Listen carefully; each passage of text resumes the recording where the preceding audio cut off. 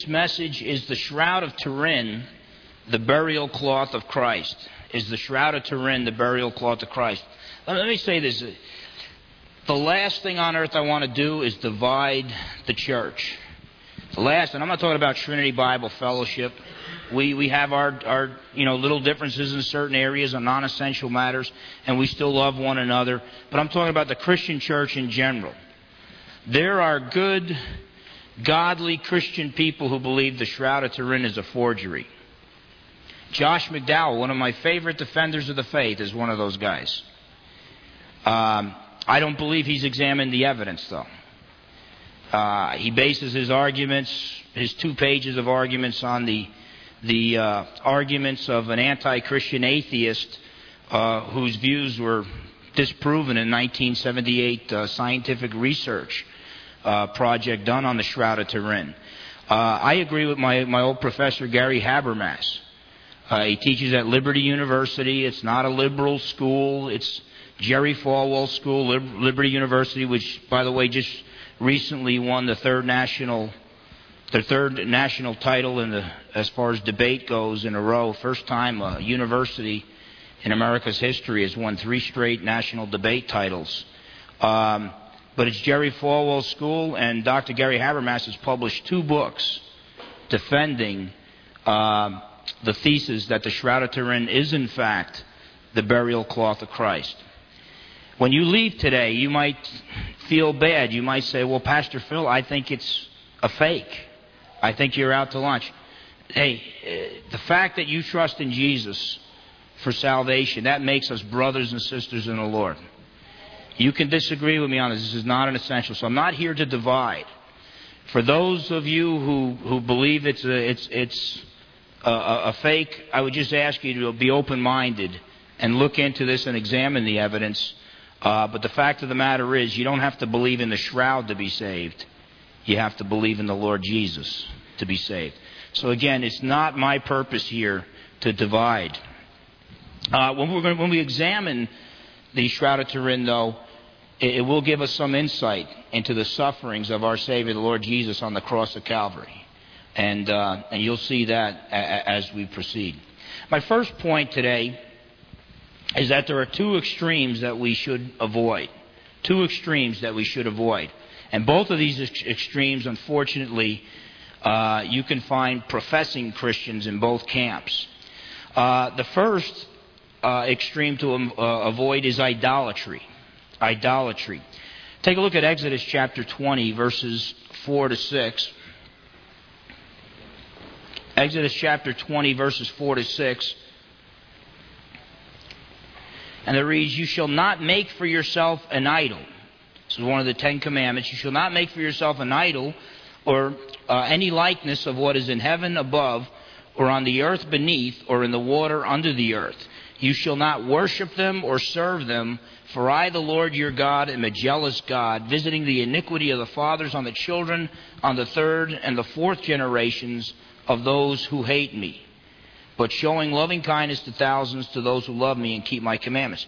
God forbids us to make an image of Him or to have an image of Him and to bow down and to worship it.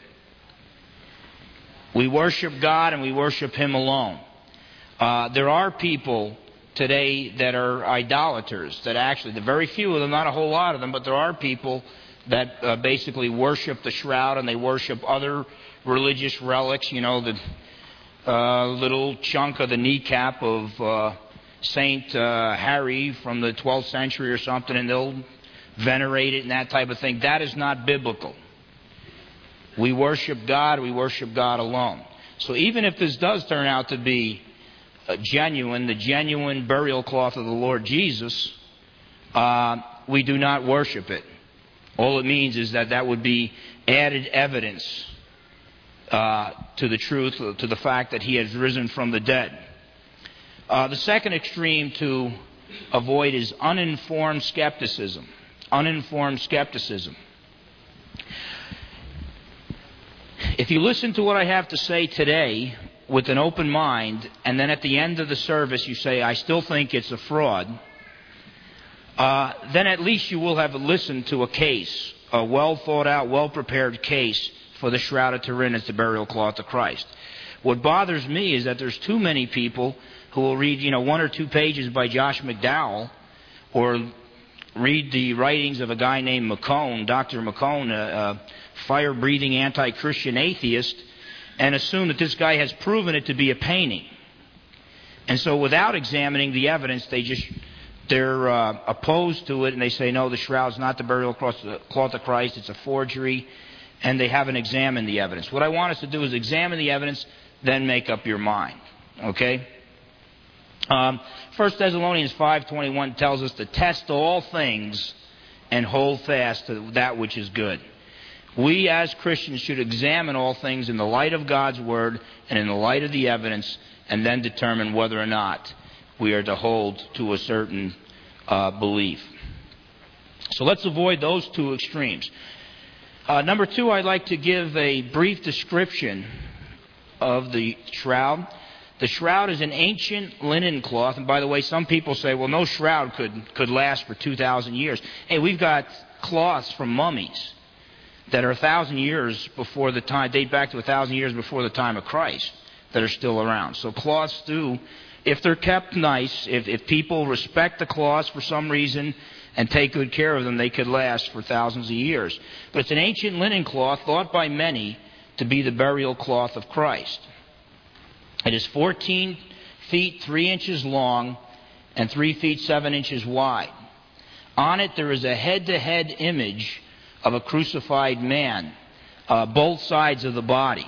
Okay, the front side, and then the head just almost touches the other side, the head, the image of the other side of the body. Yeah, if you want to turn right now, feel free to just turn. And the first page, what you see, if you were looking at the shroud, about half of the shroud is there on the right side of that page. The real light color thing. See, this is one of the things that amazed me about the shroud when I was about 12 or 13 years old. By the way, I was not a believer. I was raised in Roman Catholicism, but I was at an age where I found out, okay, Santa Claus isn't real, the Easter Bunny's not real, and I thought, well, Jesus wasn't real either.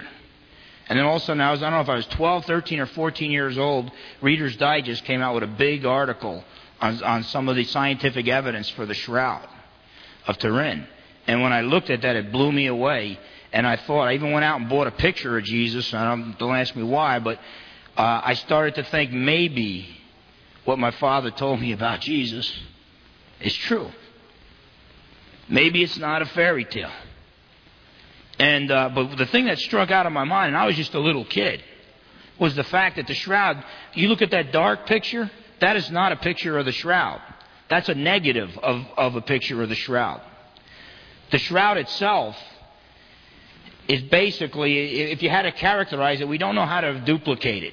With all our scientific technology, we cannot duplicate the image. Every time we do something that gives it the definition gives it all the definition that is in the shroud, we burn right through the cloth. Okay? So we don't have the technology to repeat this. So if it's a 14th century forgery, somebody back then had more scientific knowledge in this area than our scientific geniuses today. By the way, the closest thing that came to this is the shadows of human beings that were caused by the dropping of the atomic bomb on Hiroshima and Nagasaki. Okay? This deserves a little bit of thought here. Okay? This deserves a little bit of thought. So basically what I'm getting at is there's much more details in a photographic negative of the shroud than there is in the shroud itself. In fact, there's so little detail seen in the shroud itself that for centuries it appears they folded it up just around the head, figuring why keep it all the way exposed when you could just barely make it out. The head is the clearest thing. Let's just fold it around the head. Okay? And we'll see that when we examine the history of the shroud. But basically, you get a guy, Secondo Pia was his name, an Italian guy, 1898, he takes a photograph of the shroud. Thinks, this is cool, I'll take a photograph of the shroud. Then he goes into his dark room and he starts developing the negatives. And then he almost freaks out. He was the first guy to see this and saw that, and I don't know too many painters who can paint a painting that has more detail in its photographic negative than it does in the original. In fact, I don't even think that's possible. Okay? So keep in mind, the shroud is the more blurred image. You can't really make it out as good. It's the lighter image. It's the negatives of the shroud where you get all the details, which basically means that the shroud itself would be almost the equivalent of a photographic negative made before we had the scientific technology called photography. But whatever the case, that shows about half of the shroud. If you look back,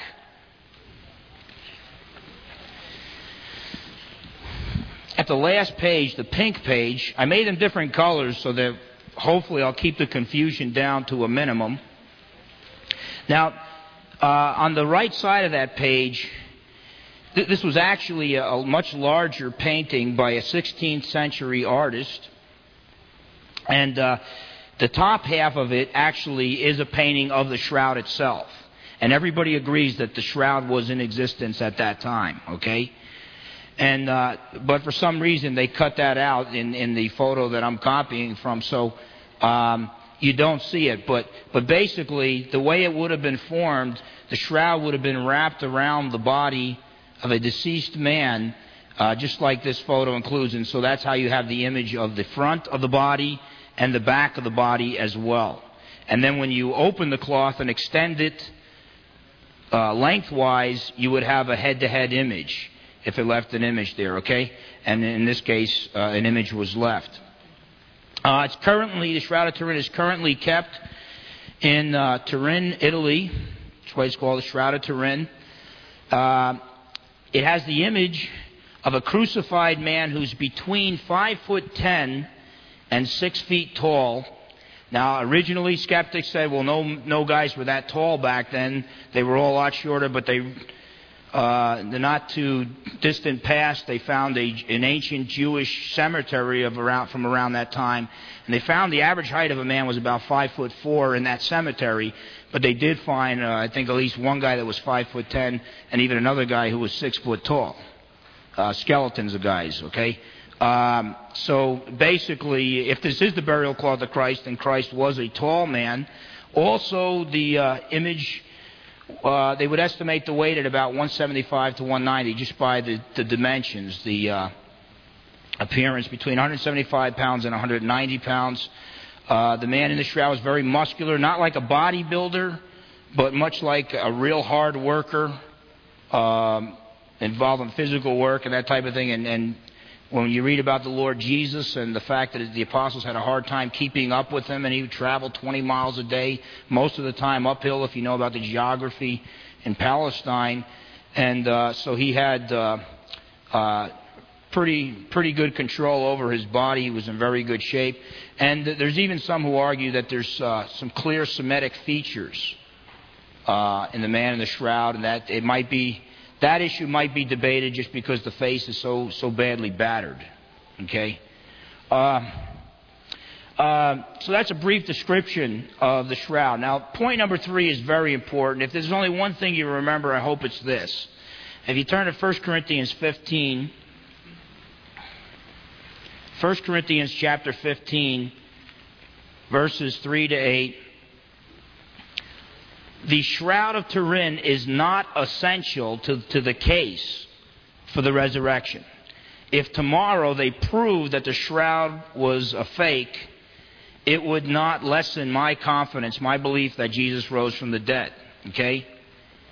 Now, it does corroborate a solid case. In other words, what I'm saying is, the historical case for Christ's resurrection from the dead can be based on the fact that reliable eyewitnesses testified that they had seen this guy risen from the dead, and they were sincere enough about their beliefs because they were willing to go to horrible deaths because of this. They believed because Jesus conquered death, and we know he conquered death, we saw him, because of that, we are willing to be thrown to the lions, to be nailed to crosses, to be stoned, to be battered, to be beaten, to be put to death, because we know when this life ends, a better one begins, and we've been guaranteed eternal joy by the Lord Jesus, the risen Savior. That's the case for the resurrection. I want to just read one passage from 1 Corinthians 15, verses 3 to 8. The Apostle Paul, who himself saw Jesus alive after he had risen from the dead, the Apostle Paul lists, and he's a leader in the church. He's telling the Corinthians, if you guys don't believe me, go check this out. There's plenty of eyewitnesses who are still alive. But he basically outlines the evidence for the resurrection of Christ from the dead. By the way, even liberal critics date 1 Corinthians 15 to between 52 and 54 A.D., and they admit that the Apostle Paul did write it, and they don't want to call Paul a liar, okay? And they also admit that this passage comes from an ancient creed originally spoken or sung. It could have been a hymn spoken in the churches or a creed recited in the churches, which dates back to the mid-30s A.D., okay?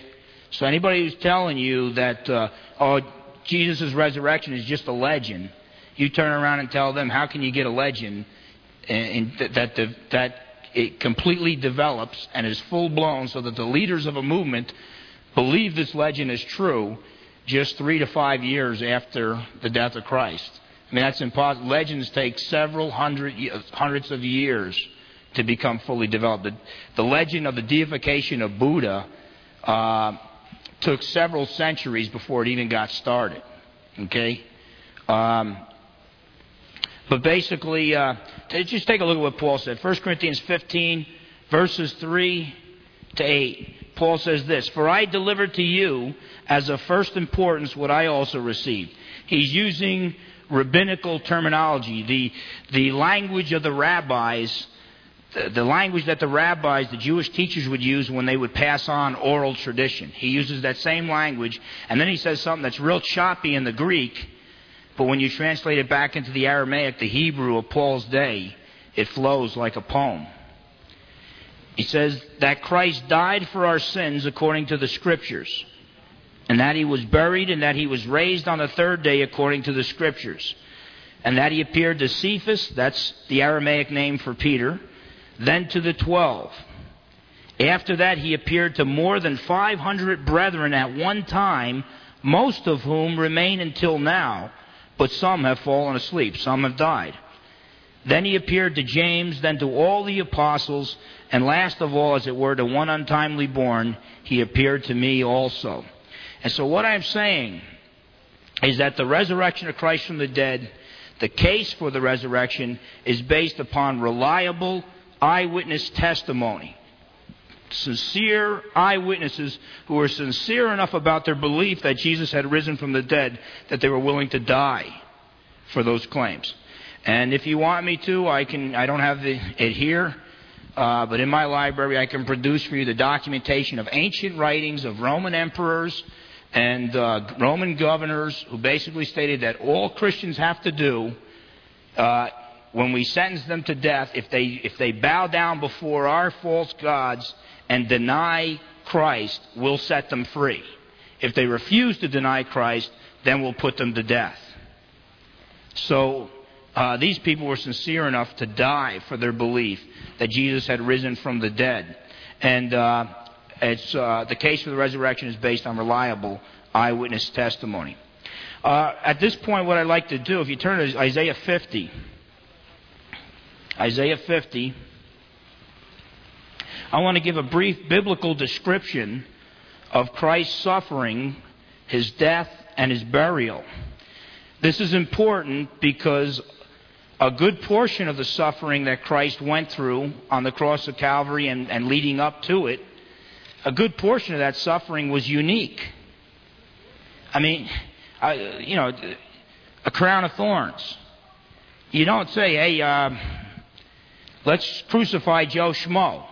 So the Romans are taking Joe Schmo to be crucified, and then another Roman soldier says, hey, wait a minute, he forgot his crown of thorns. That's not part of the normal procedure. The reason why they put a crown of thorns on Christ was because this guy had made a claim to be some kind of a king. And they were putting him to death for treason, and so the Roman soldiers mocked him and said, oh yeah, you call yourself a king, let's make you a crown. And they put a crown of thorns on his head. So that was unique to Christ. But take a look at Isaiah 50, verses 5 and 6. Just look at verse 6 of Isaiah 50. And here's a prediction. 700 years before Christ's sufferings, it says, I gave my back to those who strike me, and my cheeks to those who pluck out the beard. Remember that later on in this message. I did not cover my face from humiliation and spitting. Christ did not fight back. When Roman soldiers that He had created as the Almighty God, He did not fight back when they spit into His face. He did not fight back when they tore out pieces of His beard, when they mocked Him, and when they whipped Him. Take a look at Isaiah 52, verses 13 to 15. Isaiah 52, 13 to 15. God says this, God the Father says this, Behold, my servant will prosper. He will be high and lifted up and greatly exalted. By the way, the idea of being lifted up throughout the New Testament especially, Christ talks about it sometimes as being exalted, but most of the time it means being lifted up on a cross. You see, Christ's humiliation, His shameful death, also the Father used that to glorify Christ and to exalt Him. But go on a little further, it says, Just as many were astonished at you, my people, so His appearance was marred more than any man, and His form more than the sons of men. We'll just stop right there, but it's just basically talking about somehow the appearance of Christ is going to be marred. He's going to be battered more than any other man. We're going to see evidence of this in the Shroud. You don't usually whip a guy. Most guys were not healthy enough to survive a Roman scourging. So, you would take away all the Roman soldiers' fun and the terror that would come upon all the non-Roman citizens, because you only crucified non-Roman citizens. You would take away all of this terror and all of this fun for these demented, I can't remember if the word's masochist or sadist, but basically you would take all this away by whipping a guy, because you'd probably kill him. There's a good chance you're going to kill a guy by scourging him. Now in Christ's case, he figured, hey, this looks like a healthy man. We'll scourge him, and maybe that'll satisfy the Jewish religious leaders, and then maybe they'll let him go so I don't have to crucify this innocent man. It didn't work, so he ended up having to do both. Very, very rare. You don't whip a guy before you execute him through crucifixion. It's not the norm. And Jesus' case is very, very unique. But Christ was battered and beaten. Isaiah 53, the whole chapter, when you look upon that the Lord caused the iniquity of us all to fall upon Him. That He was punished in our place. That He suffered for our sins. We don't have time to turn to Psalm 22, but Psalm 22 says, They have pierced my hands and my feet. They cast lots for my garments. And so, and by the way, Psalm 22 starts out, my God, why hast thou forsaken me? Which Jesus quoted from the cross, which every believing Jew who was present should have remembered Psalm 22, and it should have clicked. This is the Jewish Messiah. His hands and His feet are pierced, and they're casting lots for His garments. Take a look at John chapter 19. John chapter 19.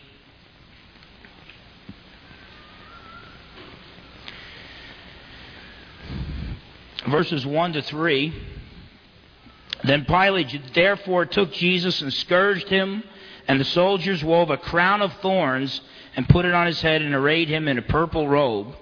And they began to come up to Him and say, Hail, King of the Jews, and to give Him blows in the face. The Scriptures teach they beat Christ's face. These are Roman soldiers. These are not wimps. These are the United States Marines of their days. These were the most elite fighting force on earth. The Roman soldiers had to be good. They ruled the world. And they didn't do it through peace. They had to conquer in order to get where they were. And they were beating Him in the face. They put a crown of thorns on His head, and He was scourged. Very unique to Christ. those three aspects before crucifixion. Take a look at verse 18. There they crucified him, and with him two other men, one on either side, and Jesus in between. So the Scriptures say that after being scourged and beaten, and with a crown of thorns on his head, he was then crucified. A little further, verses 31 to 34 are also very unique to Christ. The Jews, therefore, because it was the day of preparation, so that the body should not remain on the cross on the Sabbath, for the Sabbath was a high day, asked Pilate, that's the Roman governor, that their legs might be broken, that they might be taken away. You see, the Romans were these experts in torture. They knew how to kill guys, they knew how to kill them quick, and they knew how to kill them slow. And the problem with crucifixion was when your arms are supporting your whole body like that, you get in a position where you can no longer breathe, and you die within minutes. And the Roman soldiers didn't want that. They wanted to torture a guy for long periods of time. So what they did was, they were very ingenious. They put a little block of wood under your feet. And as much as it would hurt to push off with a nail through your feet, if you push off, you can get just a little bit more air. And by pushing off every so often, some guys would last 2 or 3 days on the cross. Can you imagine that? Being crucified naked in front of people, a shameful death, and taking 2 or 3 days to die. Well, the Jews had a problem with this. Because every once in a while, the guys would be hanging on the cross so long that it would enter one of their holy days, and corpses make a holy day unclean. And so they would have to ask permission that these guys would be put to death quicker. So what the Roman soldiers would do is they'd take either the ankles or the legs, and they'd break the legs, and the guys could no longer push off, and they would die within moments. Okay? Now they come to Jesus, and it turns out that Jesus was already dead. Verses 32 and 33. The soldiers therefore came and broke the legs of the first man and of the other man who was crucified with him. But coming to Jesus, when they saw that he was already dead, they did not break his legs. You see, probably two reasons for this. Number one, he had just been scourged. And we're going to talk about Roman whipping. Literally, the Romans would design their whip so it could tear off chunks of flesh. It could expose the bones. And if you didn't die immediately, most guys would die, from infection a month or two later. So, but coming to Jesus, when they saw the second reason why Jesus surrendered his life, and he may have just decided, okay, the suffering is sufficient, and he may have just surrendered it at that point, but he voluntarily gave up his life. But I think the primary factor there was the scourging that he had received. That's why Simon was asked to carry Christ's cross. Because of the beating that he had received, it was getting to the point he could no longer carry it. But coming to Jesus, when they saw that he was already dead, they did not break his legs. But one of the soldiers pierced his side with a spear, and immediately there came out blood and water. Now, modern medical science has proven to us that when it appears to be a transparent fluid alongside the blood, when that part of the body has been punctured, it basically lets you know the person is already dead. You do not get that type of phenomenon in a living human being.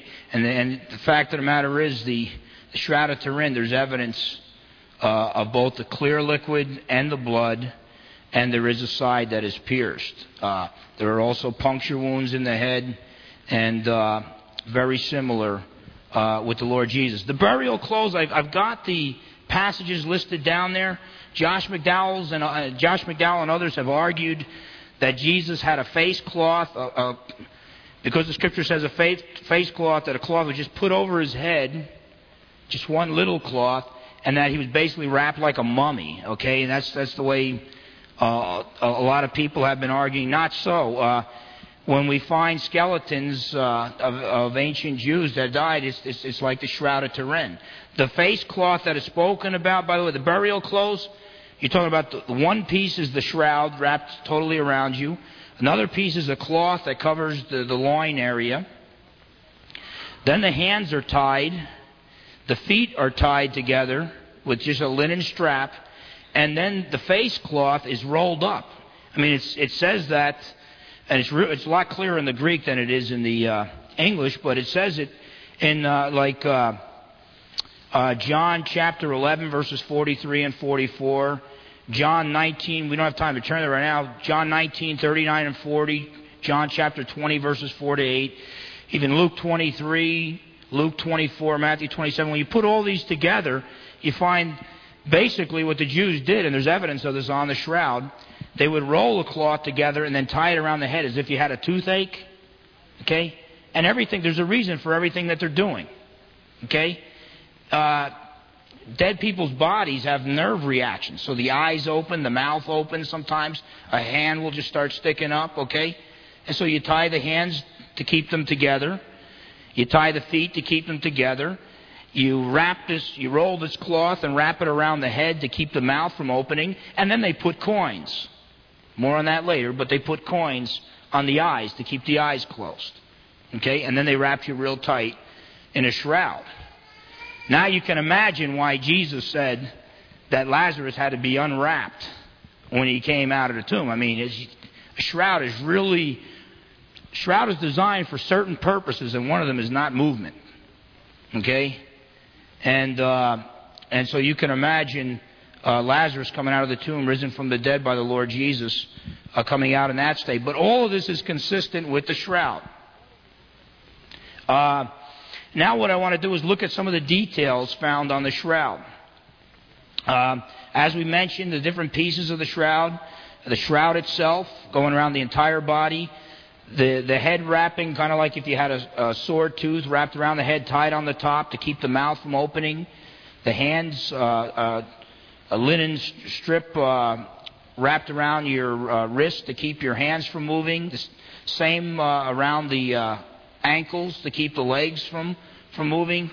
And by the way, we can't really see this too well, but under scientific examination, they found, if you look on the real picture of the shroud on the orange page, not the negative, but you'll see like a white area surrounding the face. They think that was some kind of cloth that didn't put its image on the shroud. Okay? And so that was probably the face cloth twisted and tied around his head, much like the cartoons when somebody has a toothache and that type of thing. And they found evidence for the hands and the feet and that type of thing is perfectly consistent with the Jewish form of burial in that day. Look on the third page, the purple page. The frontal view, there has I think it's the fifth line down. It says distended abdomen. Distended abdomen.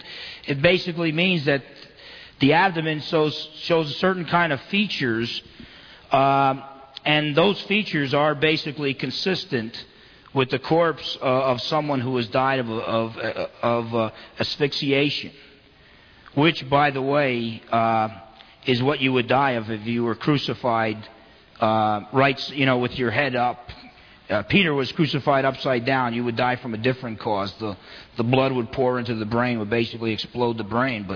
But asphyxiation is what would kill you. You would not be able to breathe anymore, and it would basically cause, I don't know if it causes fluid to fill into the stomach area or whatever, but whatever the case, that feature there is evidence that the man in the shroud died of asphyxiation. By the way, a lot of these things that we're talking about were not proven in the 14th century when some people try to claim that this was a forgery and this was when it was made. These are not medical facts, medical known facts at that time. Okay? So a forger would not have had any inclination, any idea about these types of things. Also, the one in the corpse, there's signs that he was in the state of rigor mortis. Okay? He has recently died, and they probably had to really tug on his arms to get his arms down and that type of thing. You have the wrist, the feet, and the side are all pierced, which is consistent with the crucifixion of Christ. There's puncture wounds, multiple puncture wounds throughout the scalp.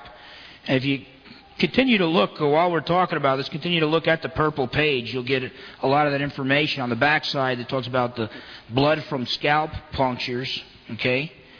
And that was very, most guys who claimed to be some kind of a king did not get crucified. This is very unique.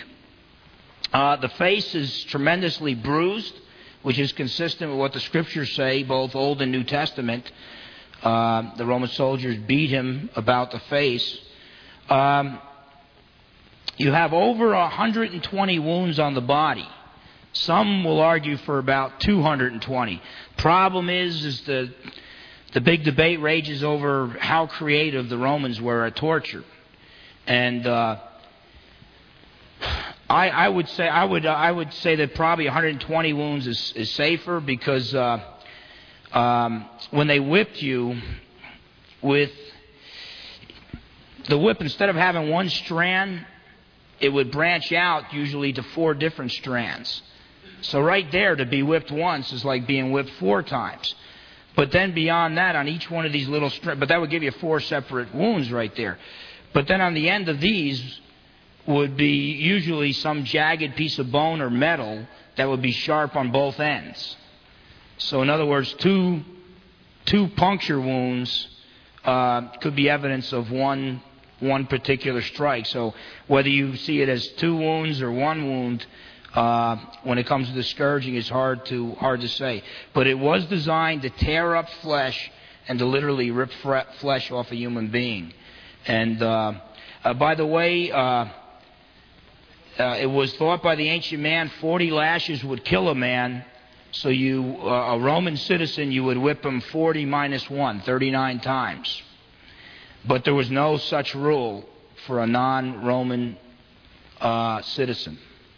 So basically, you get whipped until the Roman soldiers were bored with doing it. Okay?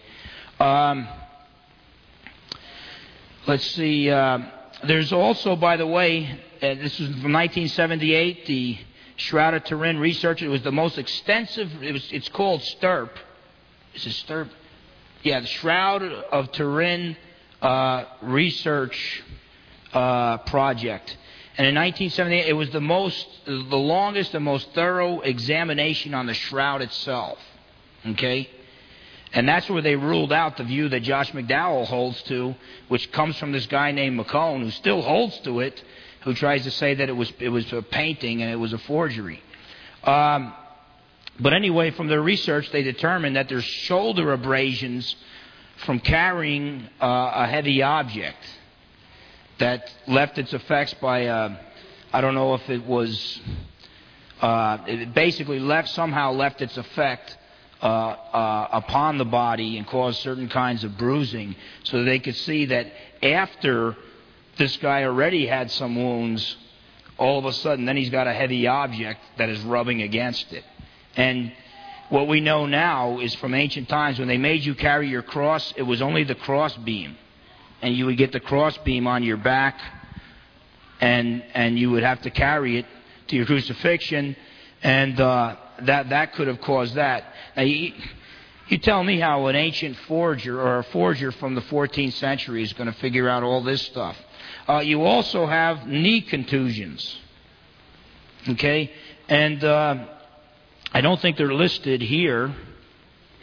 No, they're not listed on this in this particular diagram, but they found knee contusions so that they think that this person fell on his knees a couple times, at least a few times, which would have been why they then had Simon carry Christ's cross, if this is, in fact, the burial cloth of Christ. The ankles and the legs were not broken on whoever the man in the shroud was, so it appears to be a crucifixion victim whose side was pierced instead of his legs being broken So he was basically dead before taken down from the cross. And even the pierced side, because there's it's a post-mortem chest wound, there's evidence of not just water, but also a clear liquid substance, which means it's a post-mortem wound. The guy was stabbed in the side after he was already dead. Okay? And then you also have a torn beard.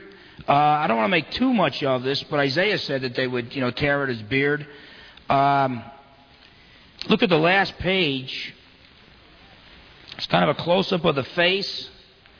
And we can't really make out the beard too much, but it looks a little weird. Well, what it is, it looks like it's a two-pronged beard, a two-pointed beard that's been ripped so much that it might even look like a three-pronged beard. Now take a look at the yellow page before it. This was, I believe, from the World Book Encyclopedia. It was on all paintings of Christ and stuff like that from, I think it was like 1958 edition. And the first two photos in the upper left-hand corner, they're paintings of Christ. When you look down at the bottom, it says that they date back to the 2nd century. 2nd century A.D. That's between 100 and 200 A.D. Why in the world would they paint pictures of Christ with blood splattered all over him and then with three-pointed beards? Okay? Now, you may not agree with me, but I think that between 100 and 199 A.D., the apostles who knew Jesus personally have already died. So you can't talk to somebody who saw Jesus face to face. So if you wanted to paint a picture of him, you went to this famous cloth that had his face on it, and then they look and the face is all battered, and they just try to paint it as close to it as they can get. And what you end up with is blood spots in the same place. In fact, the drawing in the upper left-hand corner, it looks like because of the face cloth rolled around Christ's head, it looks like they just decided not to draw the hair on the outside. They weren't sure if that was hair or something else over his head. And so basically it looks like a drawing of the Shroud of Turin, except it doesn't have the hair on the outside there. And by the way, what I'm doing with this here, experts in art have done this with literally hundreds of ancient paintings of Christ that predate the 14th century supposed date of the Shroud by hundreds of years, and many of them go back to the 2nd century like this. So some paintings are on Christian catacombs and in caves where the Christians used to gather and worship on cave walls. Also with the Shroud of Turin, they found there's no decomposition. When they examined it scientifically, they found no evidence of flesh coming off onto the cloth of decay, no decomposition, yet they also were puzzled. They were very puzzled because the blood stains and the clots are intact. And you might think, well, what's the big deal? Well, the big deal is if the blood stains and the clots are intact, then it seems to indicate that the guy was not taken out of the cloth. Okay?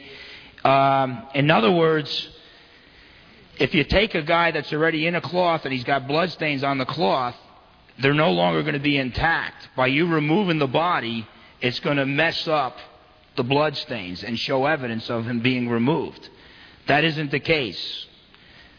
And since there's no decomposition, what it says that somehow, while in the state of rigor mortis, before decomposition set in, it appears that this body somehow disappeared from the cloth. Now, how do you explain all these factors through an ancient painting? It does not make sense. It does not make sense at all. We've got to examine all the evidence. By the way, in 1978, they showed that the blood was human blood. The blood that is on that cloth. If it's the burial cloth of Christ, then it's Christ's own blood himself. Again, there's not much detail when you look at the cloth with the naked eye. Look at the second page. Not much detail to the naked eye. Yet, when you take a photograph of it and you look at the negative, a photographic negative has incredible detail.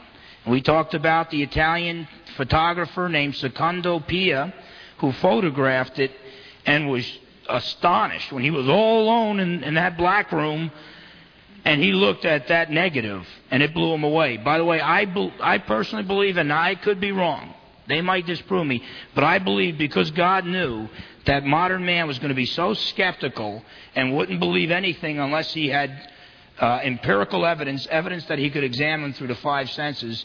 Because of that, I think God left us two witnesses for the modern skeptical man.